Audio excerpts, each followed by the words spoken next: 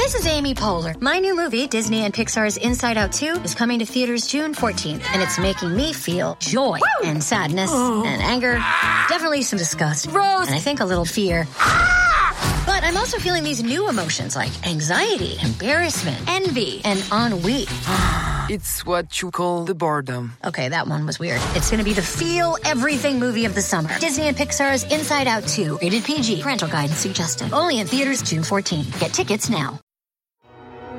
With supply chains becoming more complex, you need to stay on top of the latest logistics developments. So if you work with logistics, you need the Beyond the Box podcast from Maersk. It's the easy way to keep up to date with everything from digital disruption in logistics to the need for supply chain resilience in today's market. Find out more and keep ahead of the game with the Beyond the Box podcast on logistics insights at maersk.com/insights.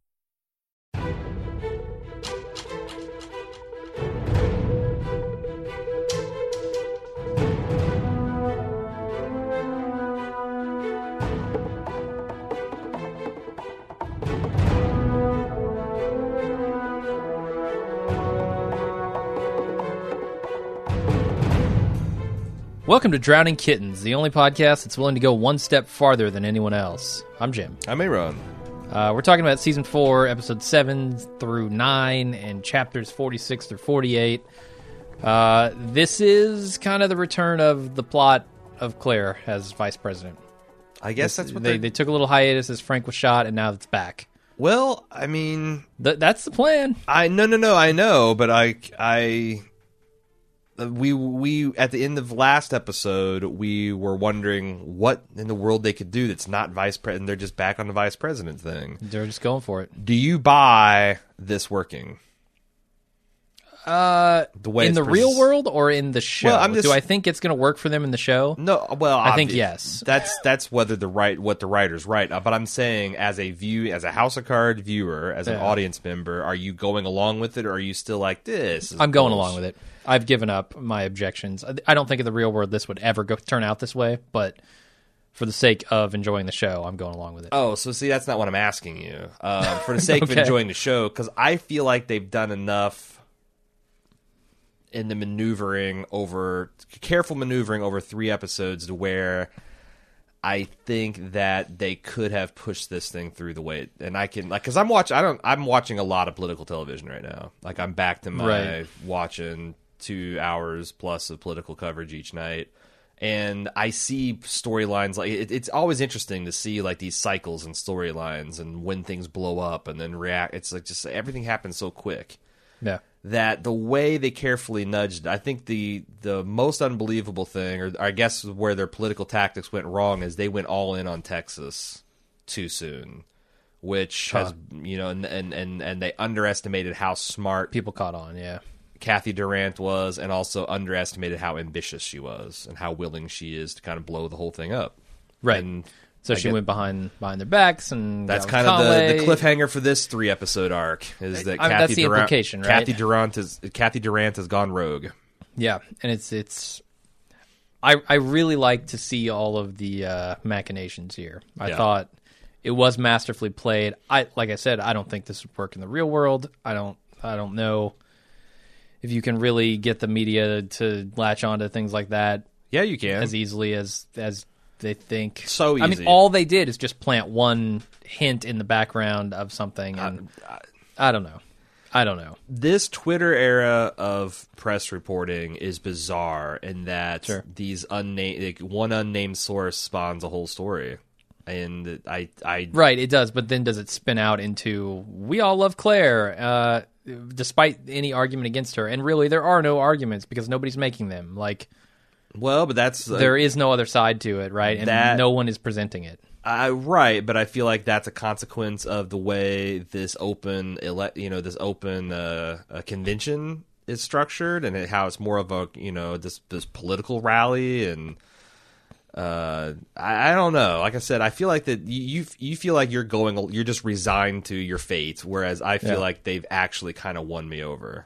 Like, again, I don't think in real life this could ever possibly happen because there's never been a first lady like Claire Underwood. Okay.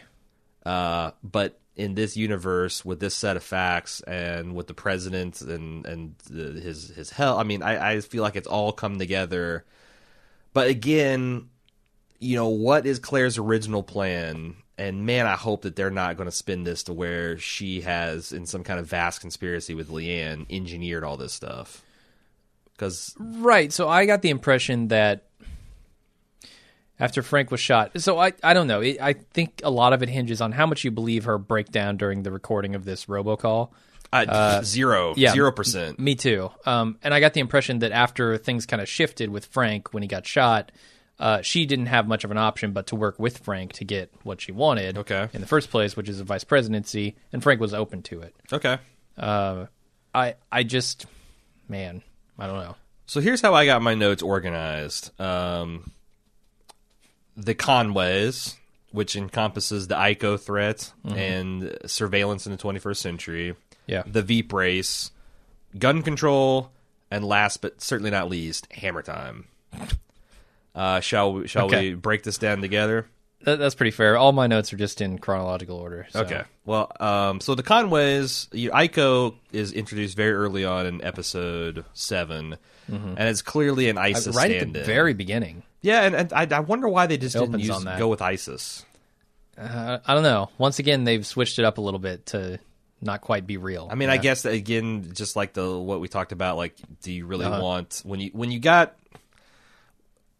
you got the Chris Matthews and Wolf Blitzers and Peter Jennings of the world doing live feeds for this show, which is kind of a mind-blowing concept, I guess you have to blur reality somewhere, or else you run the risk of, like we talked about last week, these clips finding their way to YouTube and people shitting their pants. They should get Will McAvoy in there.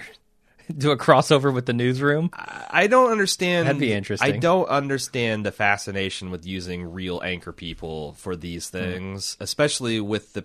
I mean, it's one thing if it's just a gag. Yeah. But especially this where it's an integral piece, and I don't know why the journalists go along with it. Right. I think we talked about that maybe last season. Might have been. With some of the conflict of so interest. I don't want to repeat that, but I just want to renew my disbelief that not only do they want this to happen, but... Well, I mean, I understand why an artist would want to use as much real life as they can get away with, but why the journalists aid and abet them. Okay. It just seems silly. Anyway, we find out the Dunbar is out. That Frank is spinning up this. He's got. It's confusing. He's got Plan A, Plan B, and I guess Plan C.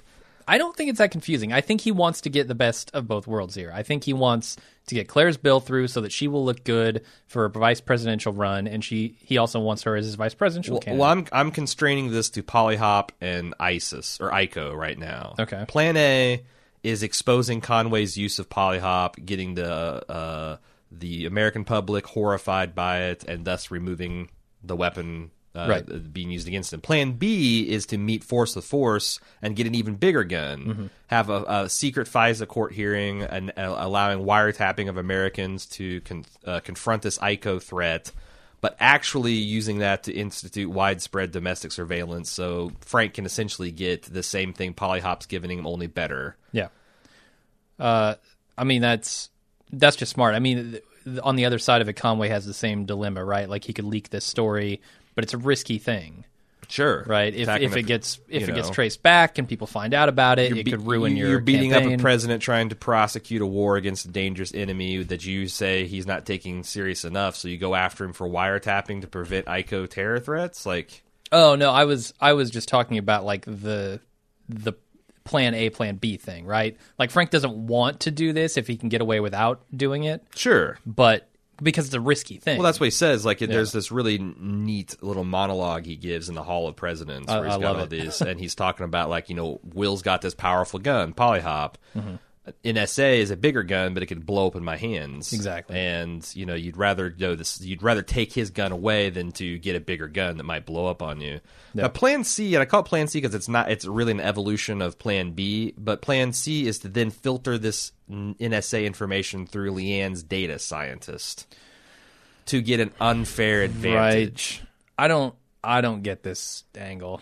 Like, I don't get why he's super happy about this contract. Like, the value to this is so high for him because it's secret. He can't tell anyone about it. It's not like... But he can use these insights to, like, I mean, that's... To do what?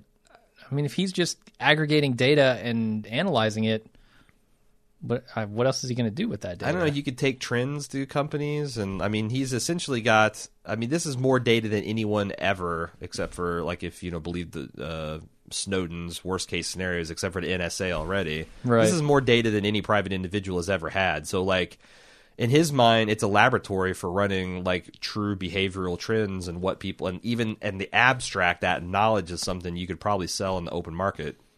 Now, I guess, but you can't back it up with that's data. the thing. You got to be like, trust me. Yeah.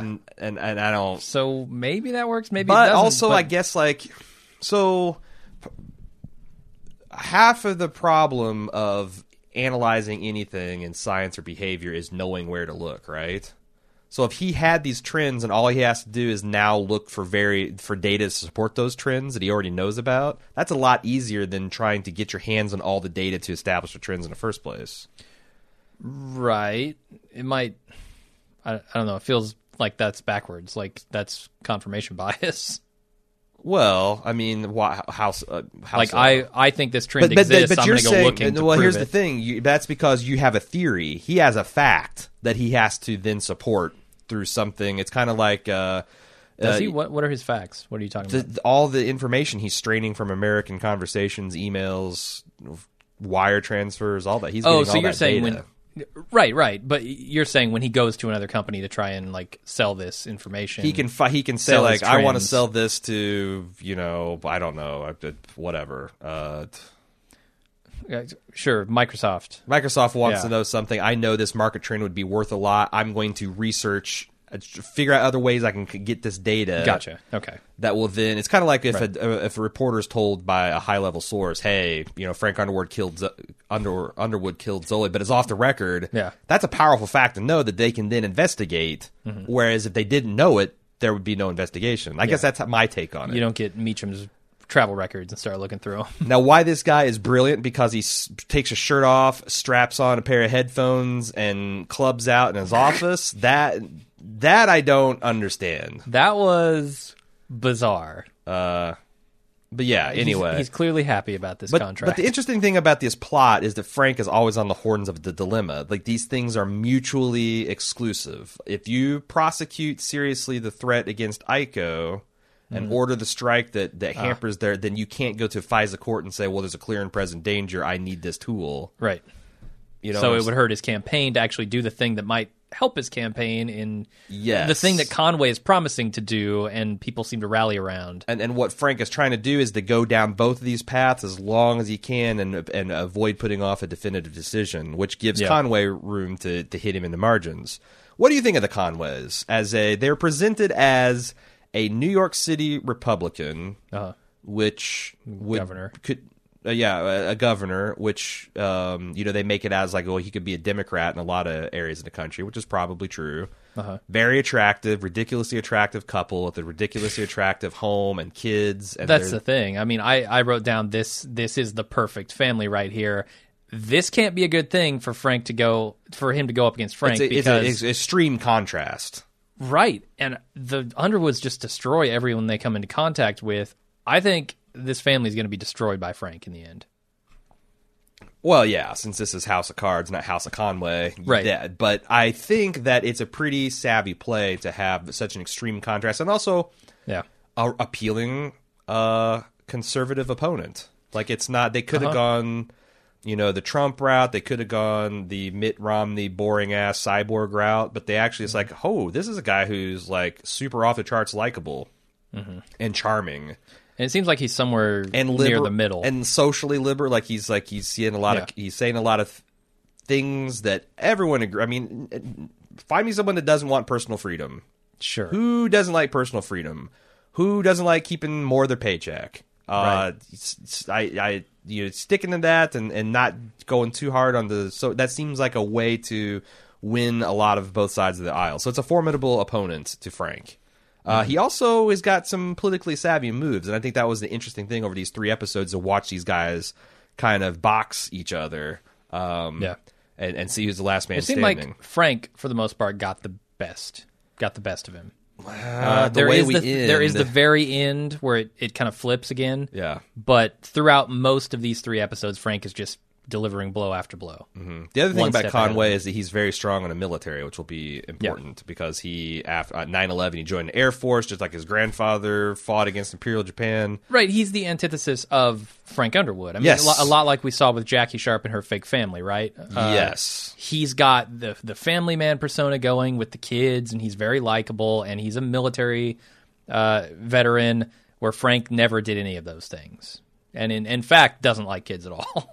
What did you think about Doug and Leanne meeting the data analyst, the data scientist Aiden in an abandoned, creepy-ass warehouse? Isn't that where Doug always meets people? I don't know. Parking garages. But I feel like that at this point, the show is comfortable with the characters pointing out the ridiculous paranoia of Doug Stamper. Okay. Like, what the hell are you trying to do here? Uh-huh. Wouldn't we be better off just meeting in a mall food court?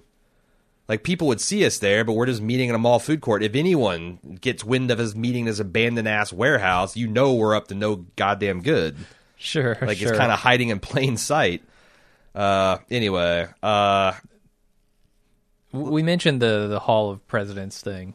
Yeah. There's a lot of fourth wall breakage, particularly in that first episode, the 7th episode, that I really like. I like the stuff when he's on the phone with Conway, and he's like, oh, yeah, there was this Roman general who went and reclaimed the city and held up the head of the youthful...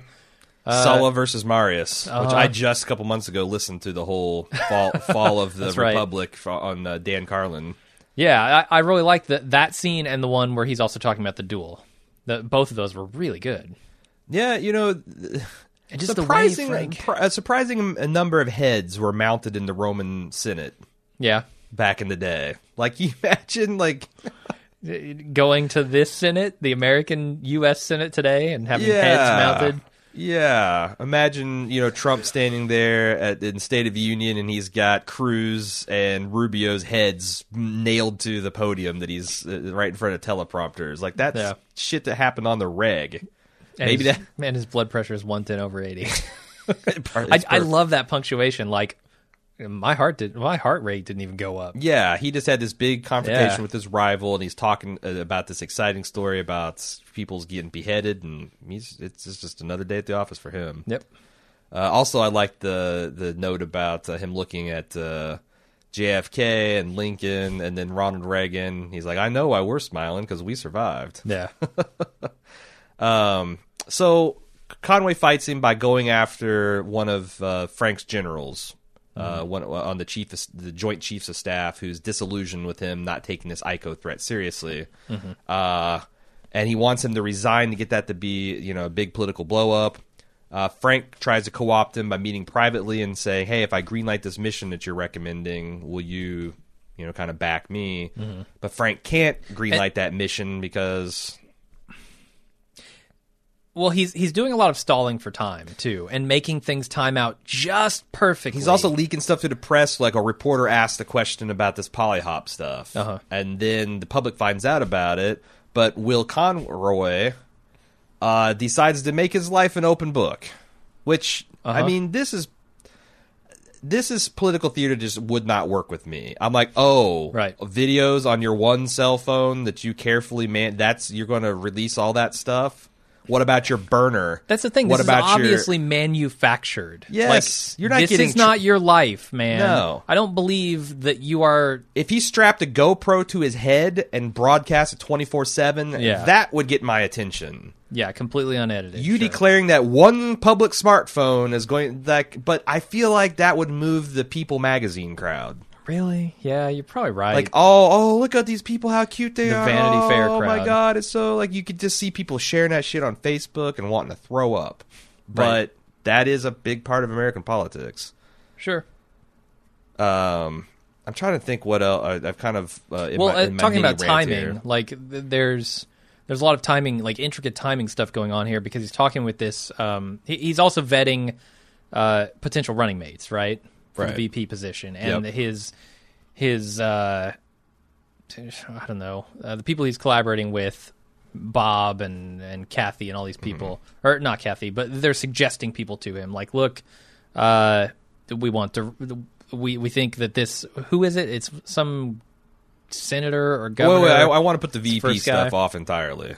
All right, but there's a lot of timing around all of this stuff that meshes together that you have to kind of consider as a whole. I suppose, but I don't. Other than just a chronological reading of events, I don't see how we could do that. You're right, because a lot of these are moves and counter moves to counteract the opponents. Right. Did you check out Conway2016.com? No. I did. It doesn't exist. Huh. I was super disappointed. Okay. Like that seems like a real set for a Spike that they could have just put a simple Conway 2016 for president with a bunch of these videos that they've already got, and Yeah. I don't know. I'm always bummed out when I go to these real URLs and they don't do anything with them. That's probably the only two they filmed. It's just the thing of him swinging his kid around. So at this point, when he says, "Hey, and he also disarms the American people by saying, these are rumors that I'm using Polyhop. Well, they're not rumors, they're facts. And here's the company CEO, and he says, "Yeah, we want to support people that we believe in politics, and also we're just collecting metadata about you, but we're going to be completely open and honest." We already talked about how that's bullshit. Claire is going through and looking at these videos, and she calls Frank and says, "Look at New Year's Eve, which is where we began our saga with House of Cards during the inaugural ball." Uh-huh. Are they suggesting that Will had this camera going the entire... Because the way I interpret it is the video stopped right as Frank and Claire came up to them. Who would be filming that? I guess if you just put it in his pocket. Because there was potentially damaging things they both said to each other. Yes. They were both showing their cards. Like, look, I'm pretending. Yeah, oh, I'm you're a pretending pretend too? soldier. I'm a pretending. pretend whip and this and that. Right. I saw an opportunity and I grabbed it, that sort of thing. The only problem is when they pan back to present day with Claire and Frank watching this, it's exactly the point where the vision or the flashback ended, where everybody's applauding at the clock striking midnight. So it's like, right. The implication is that whole thing was running just in his pocket or whatever. Yeah, so I didn't get the point of that. Like, are they really trying to say that that the whole world now knows he's duplicitous? Because they don't go with that. No, because but then again they mentioned she says that they're going to destroy them, and he's like, "Yes, we are." I don't, but nothing in that previous scene suggests that they've got a smoking gun to use against him, except for maybe he's young and he's a lightweight, and they paint him as a guy who is getting ahead of himself. He's just 36. You can't run for president until you're 35. They're I guess extending this Sulla and yeah, sure. What was the guy's name? Sulla and Maria analogy. Yeah, I didn't much care for that scene, honestly. And also, it's like it's kind of a faux flashback, and there was a little bit of what we saw in season 1, but most of that stuff was new material. Yeah. So I didn't like it either. So we are reintroduced to Thomas, the novelist. What's his last name? Beginning of episode 8, yeah. Yates. Thomas Yates. And the Conways are courting him because he's got this tell-all novel that he's still not published. Uh-huh. And you can, by the end... Because I don't think he can publish it. I think he needed the... Well, no, he was just going to turn it into a work of fiction. Right. Which, they did that to the Clintons. Like, it wasn't that the whole wag the dog thing? Like, it was supposed to be... Oh, was it? And then they just fictionalized the names, but it's like nudge, nudge, wink, wink. This is what it's really all about. Right. Anyway, he said, yeah, it's a work of fiction now, but it's going to be largely based on their life. But you can tell he's not really satisfied because he doesn't like the ending. Yeah. And that is how, Claire and Frank lure him back in. But, this is another one, the counterpunch, is they're trying to get him on board. To what end? Because, she gets him on board as a speechwriter. Yeah. That's not the extent of it. Yeah. Certainly. There's a lot of talking about he's the only one who really knows us. Meacham was one, he's the other. I think the speechwriter, I think that is the end game. Number one, publishing that book now would be incredibly damaging to the Underwoods. Right, they want to delay that as long as they can, certainly. Because we know all the crazy shit that Thomas could put into that book because we saw last season. Yep. And it got pretty crazy. Yeah. And they left them in a very bad spot. Mm-hmm. But I do think that they have. So this guy sees them, but also sees them in a sympathetic light. He can take that underlying pain and pathos and communicate it to the American people in what seems like an honest and trustworthy way that the underworlds themselves can't quite grasp.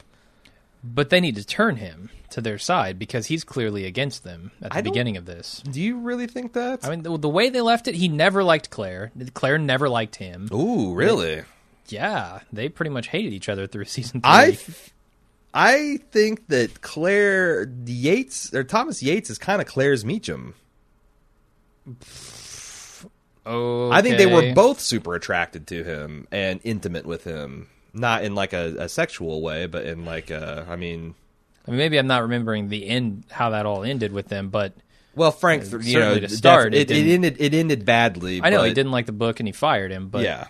I don't remember how Claire and threatened him with, if you publish it anyway, then I'm going to tell the world that you're a fraud. Yeah, but there was some doubt about that too. We talked, yeah, I get it. Sure. I don't know. I got the impression that Claire always hated him. Do you still get that? I don't. I get the impression that he's looking for a good ending for his book, not to rewrite the whole thing, and that's like. Agreed. If he doesn't rewrite the whole thing, the ending has got to flip then. Don't you think he's open to the idea with all... I think that's what's intriguing to him is with all this, him getting assassinated and her being brought back into Inner Circle, there's this potential to tell something of a fairy book story ending that's actually based in real life. That's a much better ending than Claire just being cold and abandoned and flying out of Washington in disgrace. Yeah. No, certainly. That ending can improve, but... I don't even know if it's going to. Right.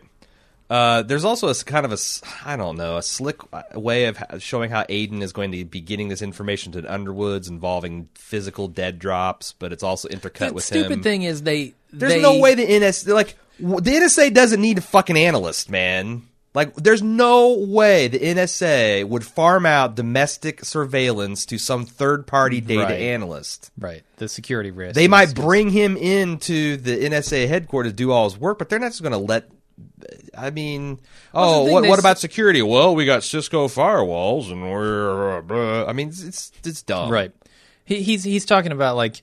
Oh, no hardware leaves the premises. It's all like self-contained, and are there government agents goes enforcing that? And then as he's delivering that fucking line, they're showing him drop a USB thumb drive to her. Yeah, that's hardware. That's data leaving that fucking building. No, and the NSA, about? You couldn't do that. You'd have to go through all kinds of physical screenings. And, you can. It's much, much harder. Right.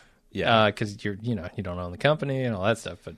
No, I thought this was a lot of hand wavy and like don't think too hard about it, but like this whole Aiden thing I don't really like, honestly. Okay. I think it's borderline dumb. Yeah. I get why Frank wants to use him and all that, and that's good for Frank, but sure, from a narrative, and it is also kind of ripped from the headlines. I understand the temptation, but the mechanics of how this would actually work together. Right. This is one of the few things about this season that I have really not liked. It would actually make more sense if Frank somehow flipped the operative inside NSA. But then you wouldn't have Leanne kind of coming in and setting up all this stuff with Doug Stamper and their pissing match, and I don't know. It's a soft criticism, but it doesn't play for me very well. Okay. We find out the big travesty of the episode is Meacham's hand's been painted over. Oh man, this needs to be an executive order. Do not fucking paint over Meacham's hand. Well, he didn't expect to get shot, right? I don't know when they painted it over, but it sounded like when he was recovering. But I'm saying, like, if you're the White House housekeepers and you see a picture taken down and a hand drawn at like adult shoulder height, do you just fucking paint that over? I think you paint over it. Yeah, you probably do. You're like, oh, someone's desecrated the White House. You do a shitty enough job that you can actually see the hand mark still. But if I'm the president, I just issue an executive order. We are going to trace this over. We're going to put a frame around it. Yeah, get me like a scattering micron, whatever scope. I don't think you need it. You can see it's bled through, man. Has it? Oh yeah, Could you see it? I could clearly see the outline of his hand. It was faint, but yeah, just trace it. Yeah.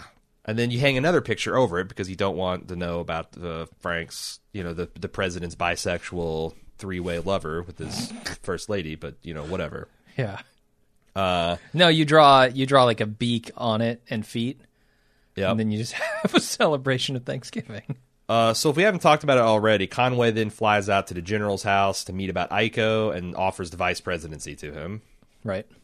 Which is going to dovetail in our vice president talk pretty soon. Doug is pissed off because I don't understand why Doug hates Leanne so much, other than the fact that he's being replaced. Well, he still doesn't like the first lady, sees her as a loose cannon, and this is the first lady's loose cannon. So it's a loose cannon of a loose cannon, and he wants all the power to go through him, right? Right. He wants to be the funnel to the president, and it's not happening. And it's kind of sort of blew up in the president's face. Like, if it's inarguable that if I think the president listened to Doug from the beginning of episode 407 to now, he wouldn't be in the spot he was in with the general turned against him, and now he's resigning. And not only is he resigning, which is bad enough, but he's now going to be the VP for the other guy. Yeah. And he wants Seth to dig into Leanne's dirt, which I'll just go ahead and split. Like, he can't find anything. Apparently she's squeaky clean. I guess so. Yeah. And we're kind of left at the cliffhanger. He should go watch Wild Things, is all I'm saying. Just probably some dirt to dig up there. Got some crazy video to show you, Doug. Yeah. It's like, okay, give me the DVD and a syringe full of scotch. About 2.5 hours. Yeah, we're good. Well, I'll meet you. I'll find you in your office. Doug, the movie's only an hour and a half. I know. There's going to be some pausing and some rewinding, some crying and sweating. So that's pretty much. So then the cliffhanger of that is he actually goes to Leanne and says, "Hey, I can't find anything on you." Yeah, but either you're getting fired or I'm getting fired. So you got to give me. What is she going to give him? Something fake. It's going to be interesting to see. She kissed a girl back in college. Like, I mean, what is light enough that? Well, they could do this. They could really set up Stamper here for a fall. And if I'm Seth, that's what I'm rooting for, because how long can Stamper really keep Seth under his thumb? He's being a real shit to him, and I get, every time he walks by with a cup, Seth kind of shakes in his boots, but I just don't see Seth standing for it very long. I think Seth could take Doug in a stand-up fight. That's a trick that works once. Because we know Stamper is probably not in the greatest of health, like physically. Sure. Plus, he's just a lot smaller. He's got less reach. Right. Like, I mean, the shocking, like, just being blindsided and having a cup shoved in your face works once. I think Seth's ready for him the next time. Well, you got to pulls up his guard. Got to up the ante. You got to get more inventive. A 5-gallon bucket, shove that on his face. Yeah. So I don't know. I think they're going to try and set him up because he's always been kind of antagonistic toward Leanne, and she knows it. They might try something because there's a lot of dirt under Doug's fingernails. Definitely. If you turn the magnifying glass and over the other side, and that's starting to come. It's not coming to light yet, but the hammer's snooping around. We're going to get the hammer time soon enough. So Frank tries to defray some of this attention by parading the mother of the suicide victim. And showing how many families of not only did you save the president of the United States' life, but you saved this guy who needed a new heart, you saved this person who needed a new kidney, and it's just all it's I don't want to soft it because organ donation's important, yo. Yeah, I'm an organ unless donor. you have really strong religious convictions, which it's here nor there. If you I can't if you don't have that, I can't imagine why you wouldn't be an organ donor. Yeah. If you're just squeamish about them cutting on your body when you're dead, like, get over it, man, because there's lots of lives going to be saved. You know what? Worms are going to be eating that shit if you don't give it to someone else. Yeah, or it's going to be turned to ash. Right. So all secular people, next time you renew your driver's license, be an organ donor. Yeah, as soon as I got out of my crazy religion thing, I checked that box. Yeah, so don't be an asshole. Don't donate your shit. Of course, my liver's going to be no good. Like, Frank wouldn't have got that from me. Yeah, I'm fighting a defensive war against the harvesters. I'm trying to ruin my body before they get their cold, clammy hands on it. The ghouls. Forrest Whitaker's coming for it. It's a race, Like a bus could take me out tomorrow, and there's still a lot of good stuff in here. Mm-hmm. So the Conways decide, they see this and the media's kind of going after that, and they decide they need to steal their thunder back. Also, the open conventions generating a lot of buzz and stealing views from their videos and their Vanity Fair covers. They decide to go camp out in Atlanta during the Democratic National Convention and essentially protest the president ignoring of ICO, yeah?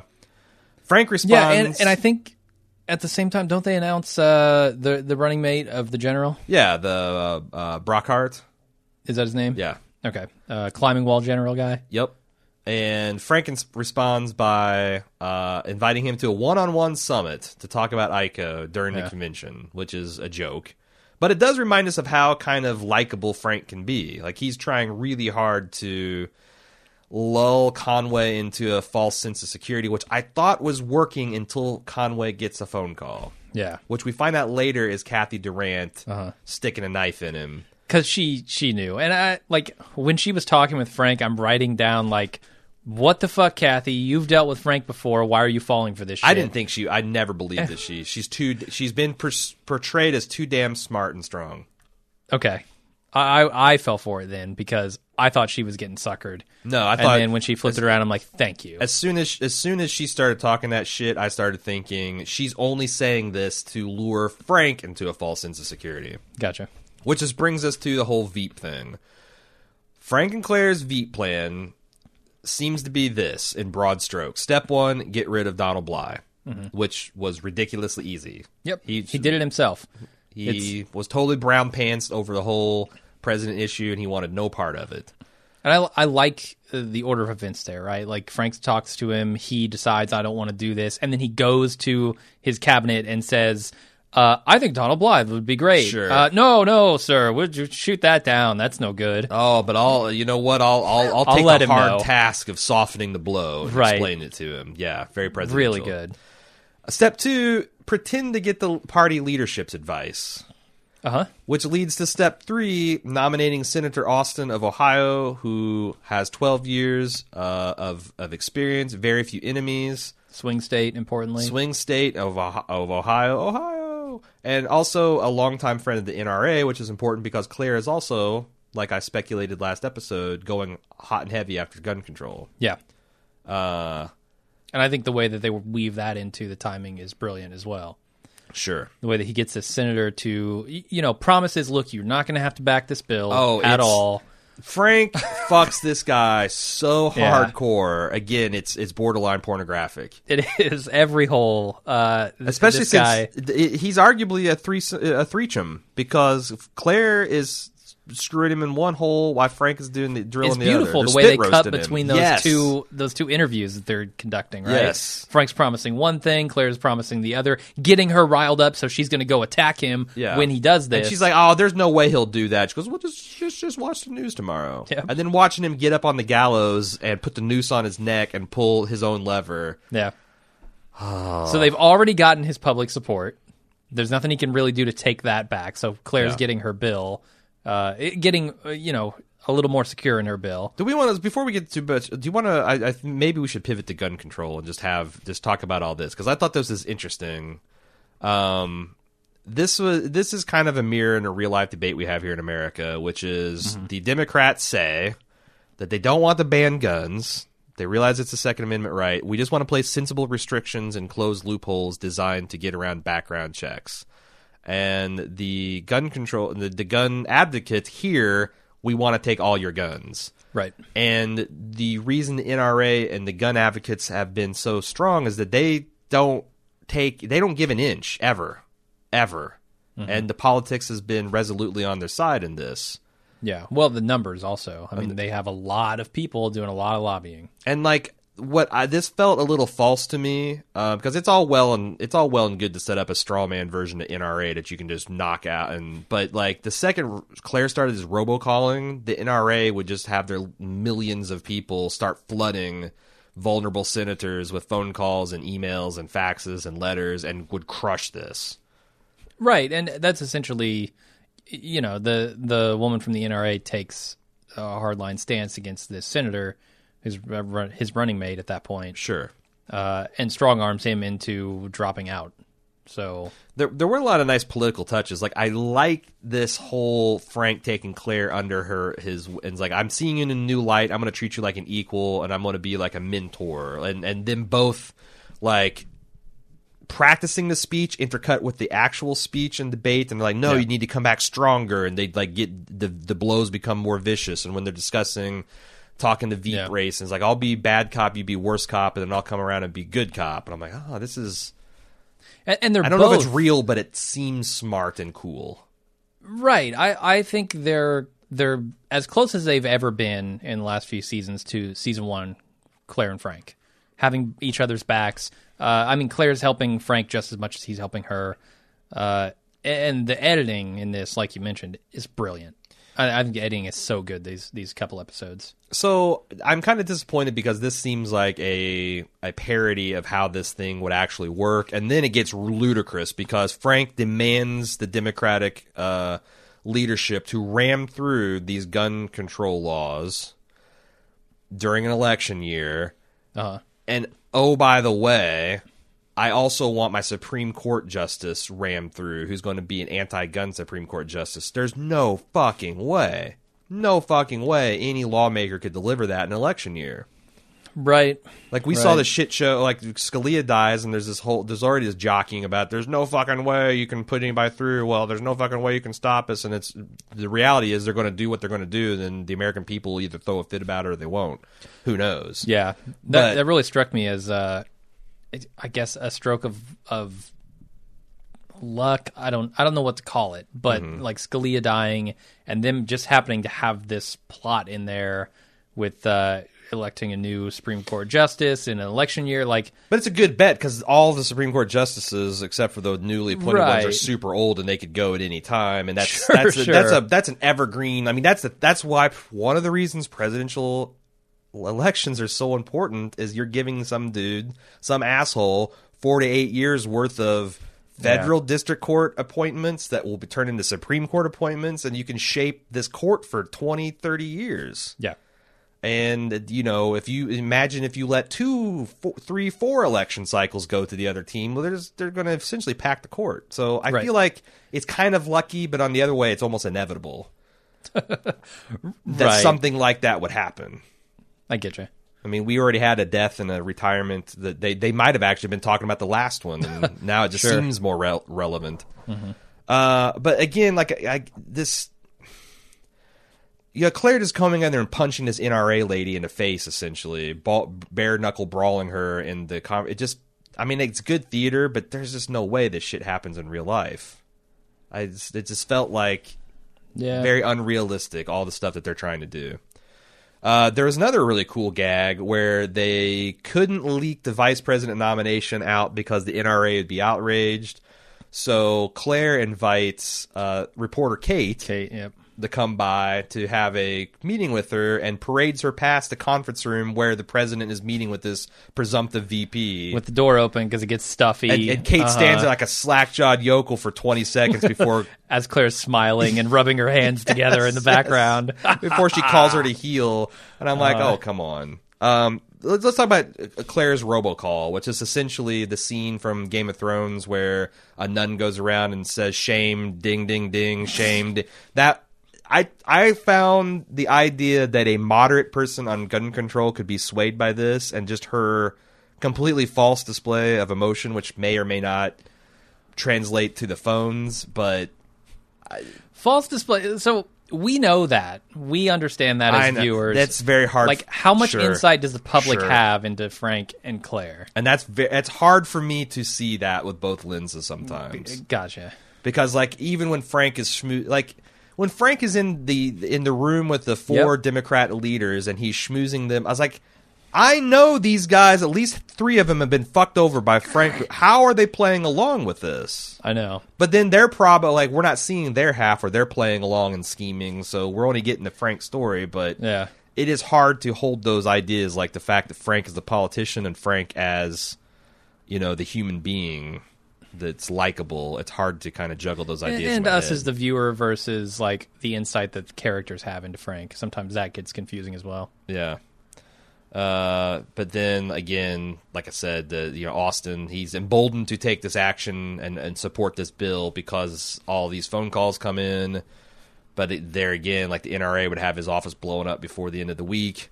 I think a lot of this has changed since Frank has become president, right? I mean, I think they've been making a point of telling us that he's been less antagonistic toward the other people, right? Yes, he's doing stuff with FEMA and trying to get his America Works stuff going, but it affected a lot less people in his inner circle there. So there's he fucked a couple of them really hard. There's a lot less stick and there's a lot more carrot because he's openly saying, I want to do the things that you want me to do. But these, but on the other hand, he's cultivating this more like folksy personality with them and friendly persona. Sure. And I think he's been doing that over the course of a couple of years now. Has it been that long with him as president? I guess.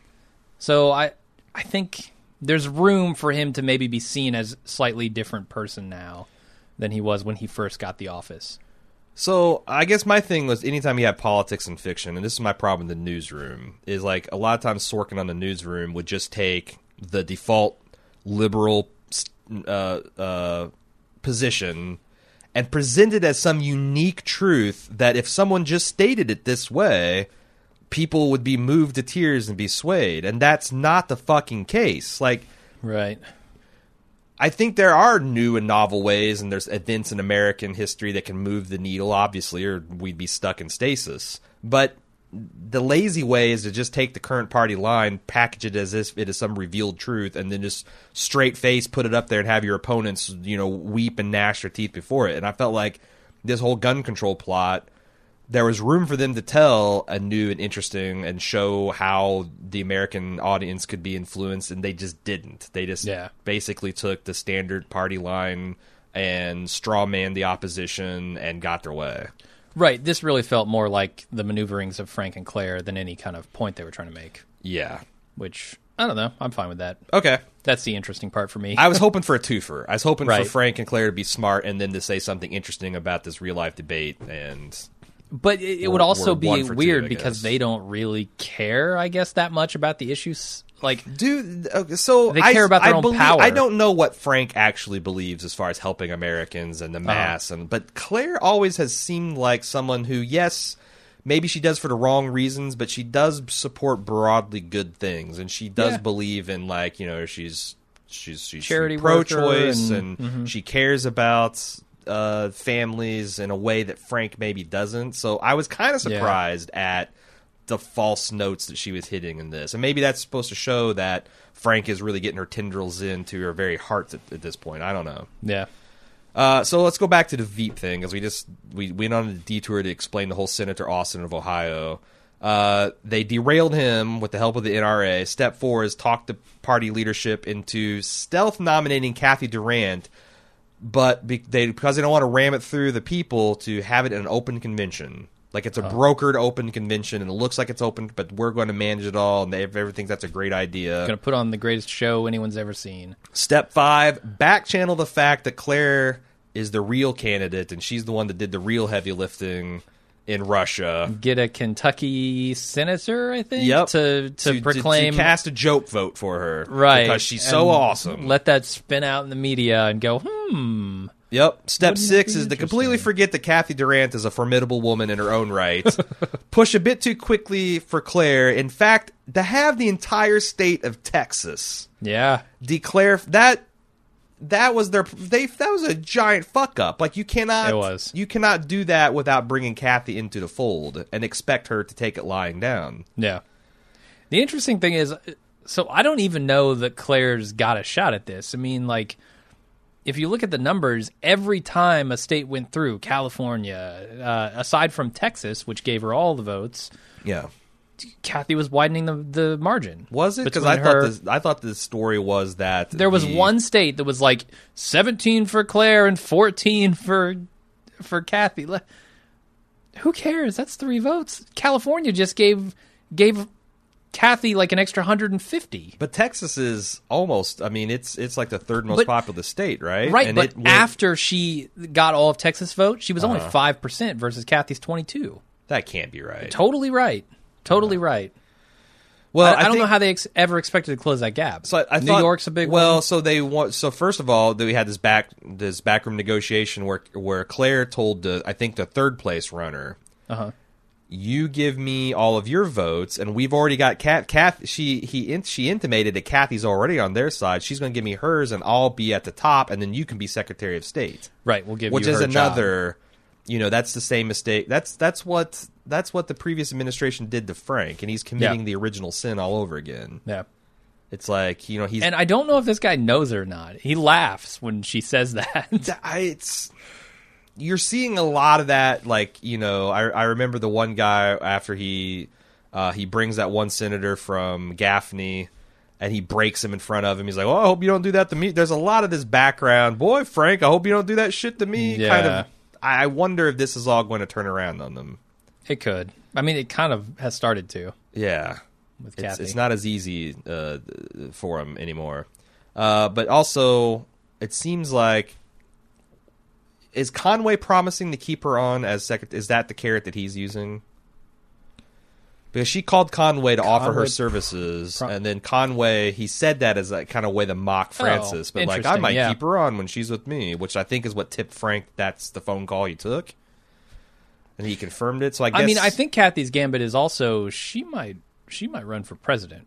Like, she's throwing Frank under the bus here, too. But I don't think she feels... Yes, by throwing, like, we should have a presidential vote as well. Because right now, Frank's the default de facto winner, right? Like, no one's running against him in his primary. To me, that's... okay, here's my analysis as a political animal. Okay. I don't think that she thinks she can seriously beat him, but she can make...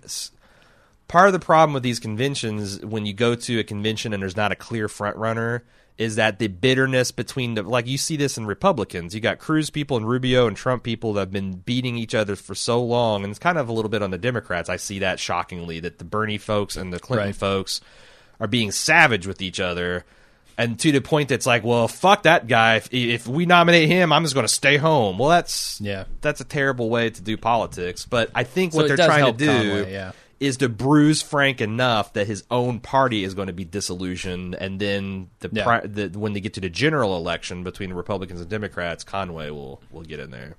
Okay.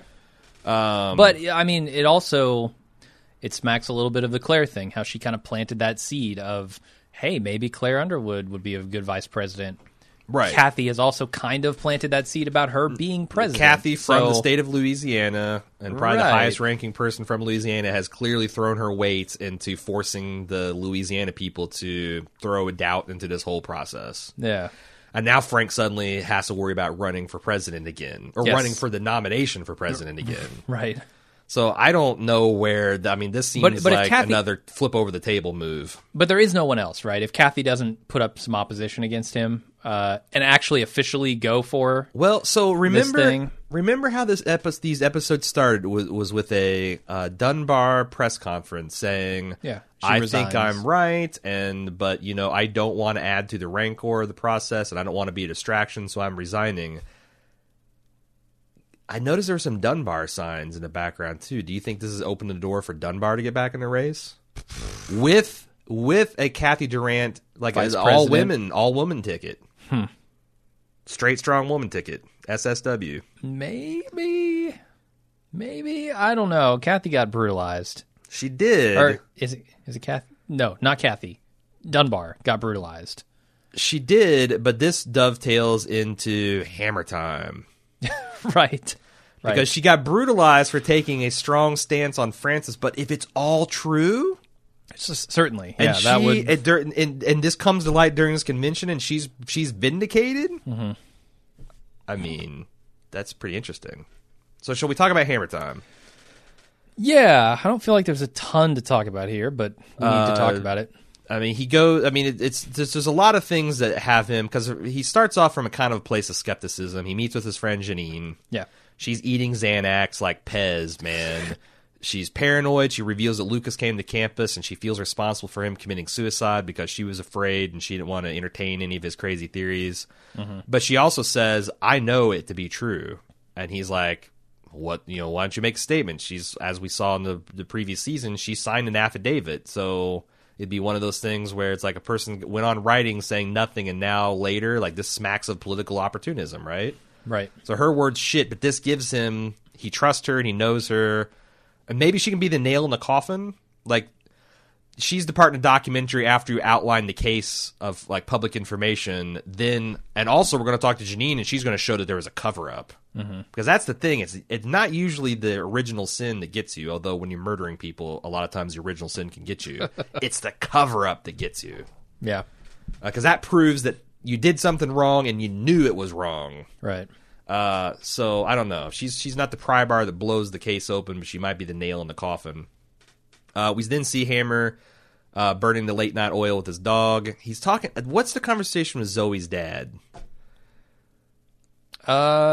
I don't know. It seemed almost more a conversation to try to comfort him in some way versus get information, because I don't think he got anything from him. I mean, it's always a fine line between showing a realistic depiction of someone following leads and hitting dead ends and just wasting our time. But this one felt more. I mean, he's like, "Oh, are you drinking and driving?" And I thought maybe this is going to go somewhere. It hasn't yet. Yeah. We'll see where it does go. But, like, yeah, at this point, I don't understand what Zoe's dad's doing here. I mean, is he going to be like, there's this one conversation I had with his daughter, and I heard, like, some slurping noise in the background that sounded suspiciously presidential. Right. That's the presidential tongue. I could hear it. Yeah, my daughter was getting licked down by with a presidential. I don't know. And that was pre-pres. So, like, what does that even sound like? Right. What does a majority whip tongue sound like? I don't know. Leather and sugar, as Kathy Durant says. Hammer then is investigating the neighborhood. He's got a kind of another dead end with the crazy homeless lady. Mm-hmm. He then gets his first break because the pizza guy never saw the president, but he saw Meacham a lot coming in and getting coffee. Yep. At the shop that's on Zoe's old block. So then he sets into some old-fashioned, old-school, tape a bunch of shit to all the walls, connect all the dots with red yarn, kind of crazy... True Detective, Homeland-style investigation. And his plan seems to be to cross-reference Frank's official schedule with Meacham's travel log and look for discrepancies. This might be how it is. It might still be like in the government, but between this scene... and the scene where they deliver 250,000 new names and numbers to the campaign office. Mm-hmm. What the fuck are we doing still using paper for this shit? Like Well, so if you got robodialers, yeah, you get 250,000 names. You don't want to have to insert that into a database. I mean, maybe you can do some OCR and get it into a computer. That's what I was going to say. Send the fucking file over. You've got it in a file. But they can't because they're not that organization is just getting a plain unmarked box full of phone numbers to call. And that why can't they get a plain unmarked USB thumb drive? I don't know, because like Leanne did. There's shit embedded to that might give. I don't know. Go buy an off the. To me, that seemed. And if you fill out a Freedom of Information request for the president, the what at the time he was the whip, the House Majority Whip, his bodyguard's phone or like whereabouts and travel records. The government ain't going to say, "Oh, would you like those in a searchable spread?" They're just going to print a bunch of shit out and hand it to you. Right. But the data analyst is sending out boxes of that paper. To me felt like more of it's trying to be like a clandestine dead drop than it is like efficiency. Because you're right, they can ochre that shit, no problem. I mean, they're the data analyst company. They're not going to accidentally embed some shit. But it's so easy to ochre that shit, man. Which, if you don't know, I agree. OCR, optical character. It's a scanner that reads shit essentially. Right. We had one at my old company, which wasn't a big company, that could do like 5,000 pages in 10 minutes or something crazy like that. You just literally feed it a ream of paper, and it would catalog it and index it and do all that crazy stuff to it. Right. But then you might have fully errors. searchable. But it's like but that's what I'm thinking. Ochre is really good. Like if I'm the Hammer, I'm thinking I need a computer file of this. Maybe I'll go get my own OCR machine instead of a pen and a fucking pad of paper that's going to take me 1,000 hours. But he's retired. He's on a fixed income. And he's got more time than money. Really? The presidential election clock is ticking. Yeah. I mean, I guess you can prosecute him after he's president, but still, Sure. I mean, do you want this guy running the country while you're doing this? To me, this seems Just, like he could search it. He could just go Meacham, Washington, D.C., search what? like his locations. If he's looking for a specific location, he could narrow the field immensely. If he had, yeah, but I'm saying like the state's probably not going to give him that in that kind of format. I know, but can he Yeah. OCR it? Oh, Can he you're saying so? Yeah, I don't know. do something instead of 1,000 He's hour? old school. God, he is. It's his own fault. There is an easier way, Hammer. Yeah, I don't know. Like that, to me, the guy's age and the fact that he's got this paper and he's retired, like wasn't a big problem. You're right. I don't want to get bogged down in it. I just Sure. that's silly. Well, that's all I got. That's the That's the end of it, 3-episode yeah. arc we got. We got feedback. Oh, I was gonna say, you know, You got other things you want to talk about? Yeah, some other stuff. When Frank and Conway are in the room together in that back room within a back room. He's playing a game on a cell phone, right? He shows Frank. Look, It I'm looked a a lot gamer like too. Osmos. It is an actual website. I've played this game before. Really? Yeah. Because it looks exactly like Osmos. Do you remember that game where you're I do. you're Yeah, single I have cell that and- okay. on Steam. Yeah. But this is an actual game. It's like a browser game. You go to agar.io and you can play it. All right. So that was pretty cool. Apparently, it's a lot like politics. Here's the other thing. What the actual fuck? There's a scene where Doug Stamper is looking through pictures, a website, and pictures of a man and a woman, Anthony Moretti. Yep. Who is he? Why the fuck do we care that he's dead? Why is Stamper talking Well, about donating to his wife? That's because he's the guy he bumped off the liver transplant list. Oh, Yeah. I didn't know that. Okay. Now, the only reason I bring it up because Okay. someone brought up in feedback, and I was trying to have them have well, their glory. sorry. I'll give them credit later. The bigger question is, do you believe that Stamper has a single pang of conscience about that? Apparently he does. I don't buy that. That's the biggest false note in this Okay. 3-episode arc. Stamper, Yeah. all the shit that all the shit that Stamper's done. Yeah. This is the thing that sticks in his craw. You're right. And also, like $5,000. I was like, I thought he was going to hit $50,000, and I'd be like, whoa, I know how much Stamper makes. It's in the $250,000 range a year, and that was before he was on, this campaign manager. $5,000. That's like me giving. If I give $500 to somebody, I'm not feeling real bad about it. So it's like it was Okay. weirdly like too little, but also too much. Because I don't think Stamper gives a shit. Period. And if he did give a shit, he would do something like that would leave him leading a monastic existence, which he does anyway. Like money means nothing to this man. Yeah, I don't Can get he the buy- sense that he's hurting. Walmart gives syringes with no needles out for free, and booze is cheap. So there you go. Well, it's the prostitutes that are expensive. But he's not doing the prostitutes anymore. Well, every time he gets a syringe, he's got to. Oh, I guess that's true. Yeah. That adds It's not up. the syringe that costs money. It's That adds up. the mechanism by which it gets in your mouth. The other thing that I thought was kind of just a sly wink and nod to the audience who might be going, what the fuck, on this Claire vice president thing, is when they're in the room and they're talking with Conway, and he's like, oh, look at Claire. She's got a real shot, huh? Unbelievable. And Frank's like, well, not so unbelievable.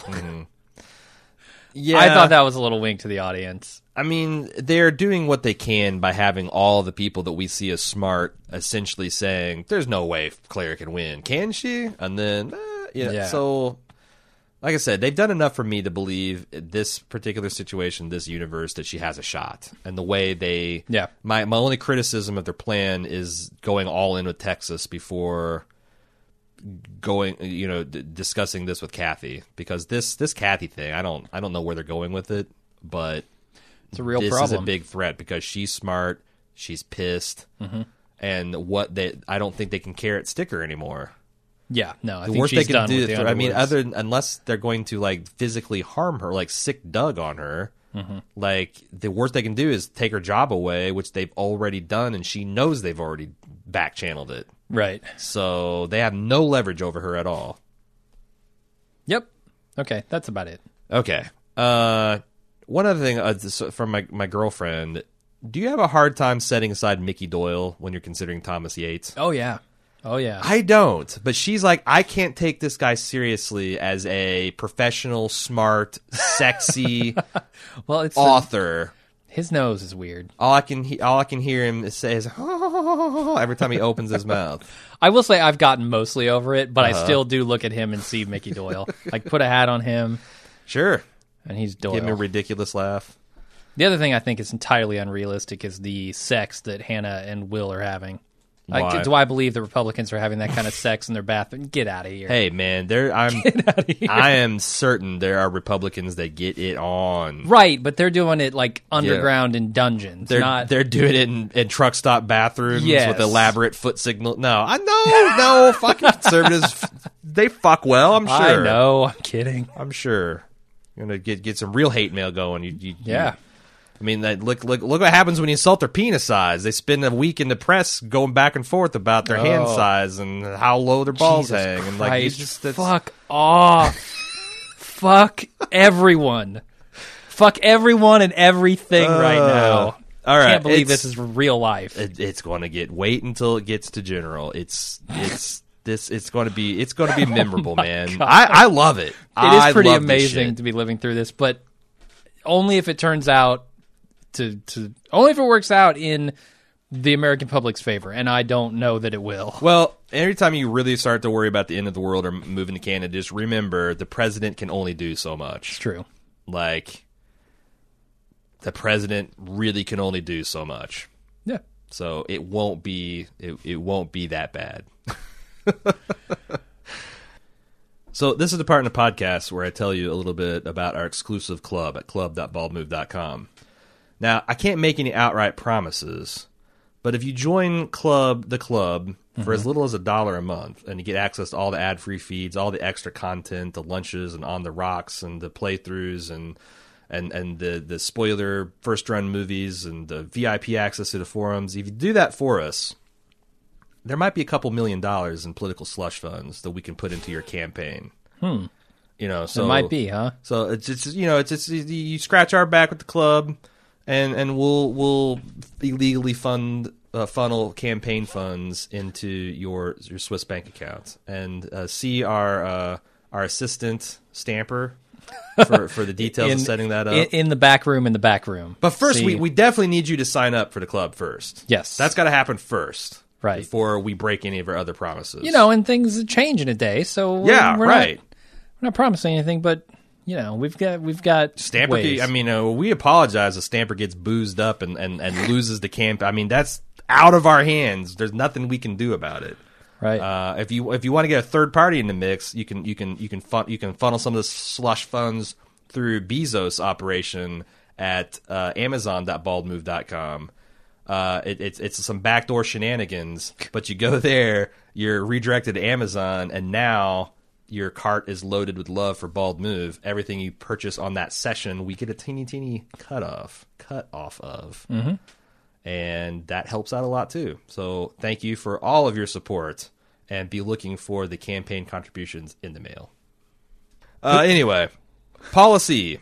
First up, feedback. House of Cards at baldmove.com if you'd like to send us feedback. Please remember to put the chapters or episode numbers in your subject line just so I can keep it straight and avoid spoilers for myself. And when I'm going through and casting my net for feedback, I can get everybody slotted in the right spot. You can also discuss it at forums.baldmove.com if you want to have an episode-by-episode discussion with like-minded folk. Policies, first up, she says, this set of episodes is very difficult for me to watch, having been through a liver this is for the previous batch, by the way. Yeah, gotcha. Having been through the liver transplant process with my dad in 2007, which I thought it's interesting because she had some interesting details pertaining to this. She says, it kicked me hard right into feelings, especially the scene where Claire helps him drink water and he doesn't even register that it's her. She also says there's no nationwide organ transplant system. It's regional and based on proximity to the organ. This makes total sense, right? Right, because you got to keep it on ice and all that jazz. So there's actually several lists upon which people are first in line. There's a dude who's number one on the list in Chicago, and another dude who's probably first on the list in Miami. The guy in Miami dies. They don't send his liver to the guy in Chicago. If you're on the list when they call you, when a liver becomes available to you, you have to rush to the hospital and then wait to find out if it's a good match. My dad was actually being prepped for surgery and ready to go under whilst they were inspecting the donor organ's liver to make sure it was a good match. That said, it seems like it took a long while for Frank to get a liver given the high death rate in D.C. and Baltimore area, where she says I actually live, and I've seen The Wire. Right. So, I mean, just if you need a liver, go look into the vacants, man. Just Right. livers all over the place. Let's get to them fast. You got to get to them fast and ice them down. My dad was first on the list in Detroit, which he was placed at number 1 on a Friday night, and by Monday morning, he had gotten the call that there was a liver available. Huh. We sat in the transplant waiting room with the family of number 2 and number 3 on the list, so they all got livers on the same day. Huh, interesting. Wow. What kind of, was there like a multi-car pileup? Like what's... I mean, people die all the time. Right. I mean, right. I guess I young also people think- that die in a condition that can give their organs and that match your gene type, that's the real tricky thing. I would also imagine there's like a trickle down on the list. Like if somebody at the top of the list doesn't get an organ in time and they pass away, their organs probably go down the list, I'd imagine. Probably, yeah. And also, like, if you're number 1 and a liver comes up but it doesn't match you, then maybe number 3 gets it. Right. She also said, I was bothered by Frank Underwood's hallucinations. My dad had one foot in the grave and the other on a banana peel for years before he got his liver and had minimal hallucinations. He would become disoriented and act strangely, but her mom took him to the ER and they gave him meds, which she says is lactulose, I think, which brought his levels down quickly. I'm not saying prolonged hallucinations are impossible, just seems like they could have been controlled better, especially given that Frank Underwood is president. The only thing I would say is that they made it seem like that Frank's liver just it's just gone. Yeah. Like if you have a failing liver, then it's somewhat keeping up with your body's load. Now, again, you're closer to the experience there, and I wouldn't contradict what you had to say there, Paula, but and also they got to dramatize it for effect. True. I was just more impressed that it was as medically accurate as it was. Right. So, the other thing is, like, they could do, like, this makes it seem even easier, is, like, maybe for the president, you have some Secret Service agent standing at all the organ centers with, like, a Marine helicopter or some kind of thing where, like, if anybody gets it, you can get it to, you can go from, L.A. to New York in 6 hours? I imagine a lot faster than that in the right vehicle. Sure, just throw it in the F-16 and Right. you're there in 2.5. Like, there's ways, that's what I'm saying, like, the president would have ways of getting a liver. Just send Stamper in the streets, man. Shoot a He Secret will Service get you. agent. Right. Did Meacham get shot in the liver? Because come on. It looked like he was drilled pretty through his midsection. Okay. And also, who knows if he matches the president. But you send Stamper out in the streets, he comes back with the liver in 35 That's what I'm minutes. saying. You give he's like the repo man. You give Stamper some rubber gloves and a scalpel, he'll find you a liver in 15 Right. minutes. He sets up a fake He's blood the donation Jimmy clinic. Johns of organ transplants Oh, when I it see comes your to saving. typo.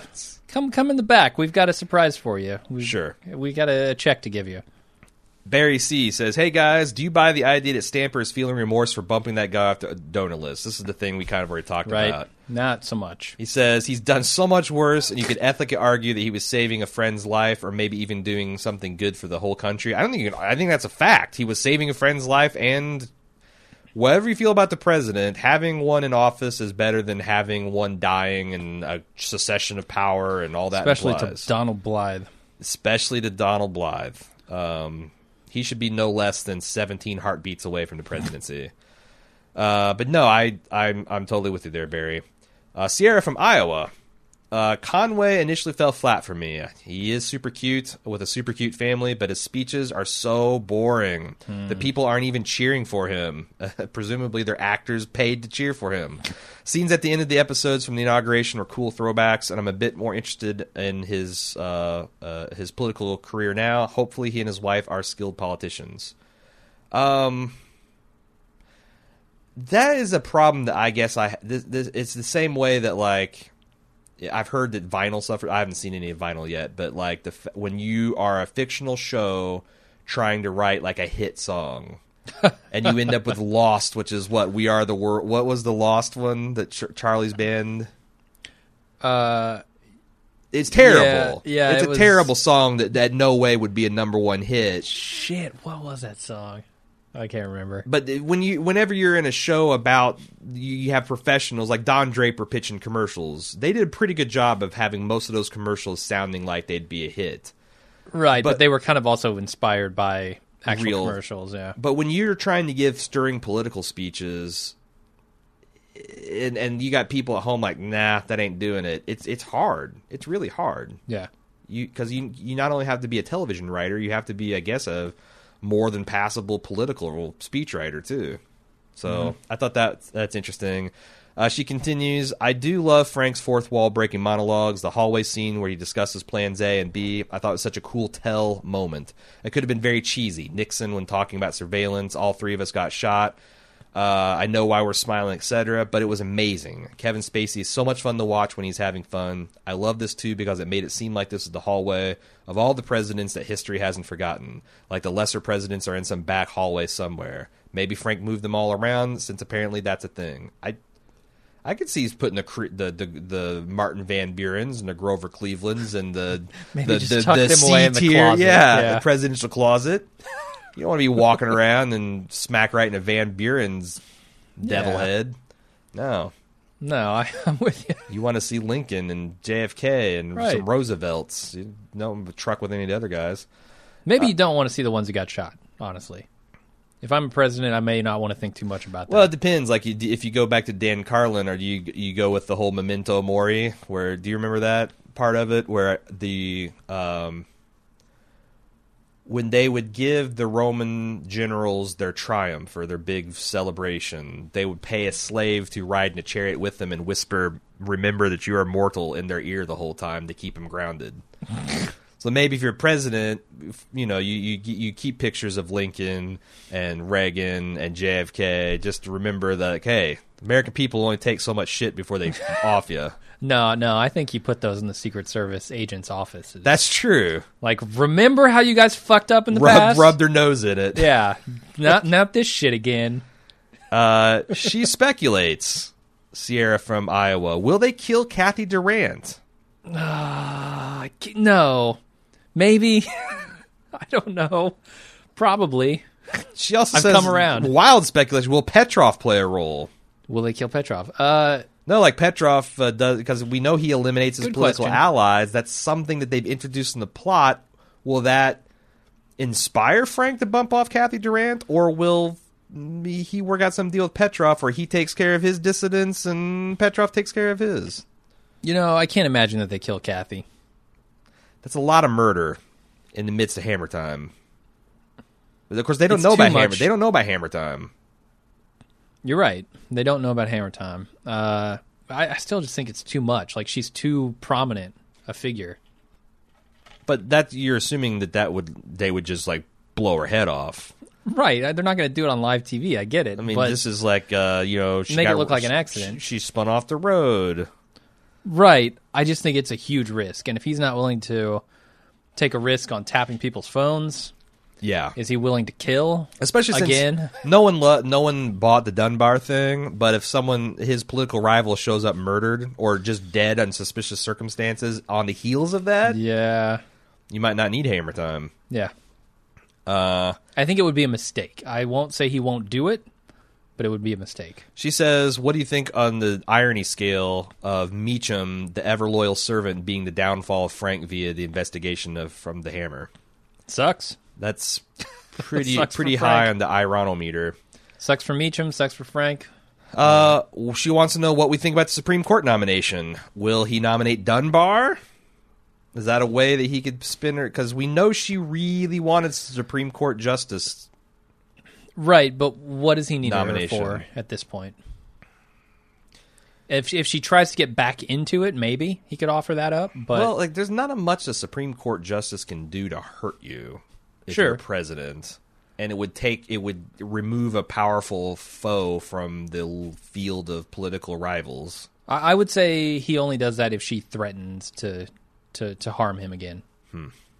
If it looks like she's going to be a problem. Do you think she would do a good job? Because I do feel like she fell on her sword out of a sense of political honor. So I think if she got the nomination, she'd be a good one. I think she's one of the most honest and I don't know, inspiring people in the show.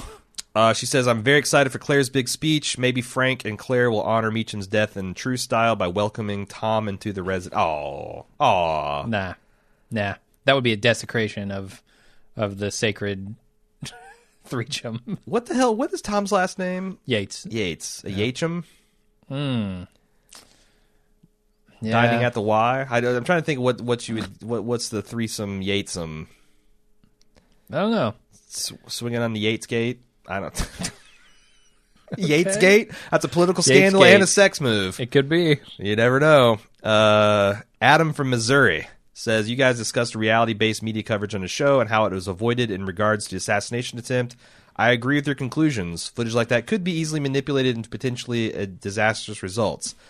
I have enclosed a link to a Bloomberg article from 2013 detailing a cyber attack on the Twitter account of the Associated Press, which resulted in a quick, massive, though only temporary, crash in the stock market. The lone tweet, which was quickly deleted, resulted in 136 million of losses to the Standard & Poor's 500 index in just 3 minutes. Jesus. As you alluded to, I think a clip of Wolf Blitzer detailing an attempt on the life of the president in the hands of a skilled hacker could cause similar chaos, if even for a moment. Yeah. Some scary shit. I did read the article. I don't remember this happening, but it happened in April of 2013, and kind of crazy. Aaron T says, have Claire and Kathy been planning all along to oust Frank and have Kathy be the presidential candidate with Claire as her running mate? It's an interesting hypothesis. I don't know what I think about a long ClaireCon because, man, it's hard to connect. It would be. It would make a certain amount of sense, though. It would, but try to connect the dots from season 4, episode 1, Claire to where she's at now. Mm-hmm. Like, I mean, I guess, you know, again, she's just an opportunist using the. But I just don't know. I don't know. That would be a really long-term con, which I guess is season 1 of House of Cards, so and right, season 2. I wouldn't put it past Claire, like sitting in that hospital room, looking at Frank, going, "Oh yeah, I wanted to divorce this guy. Now I kind of can't. I've got to come up with another idea," and going to Kathy with it. Jeremy J picks up on something that was bugging me. From the second I heard Governor Selfie speak, I could tell the actor was doing one of the worst American accents I can remember. Pretty sloppy, House of Cards. Took me out of the episode, but I better get used to it. Where's he from? He's from Sweden. And I didn't notice him so much, but his wife she's Irish, and most of the time she's speaking with a pretty clear accent. It was really distracting for me.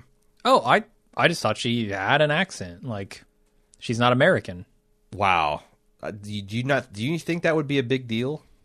I don't know. It's his wife. Who cares?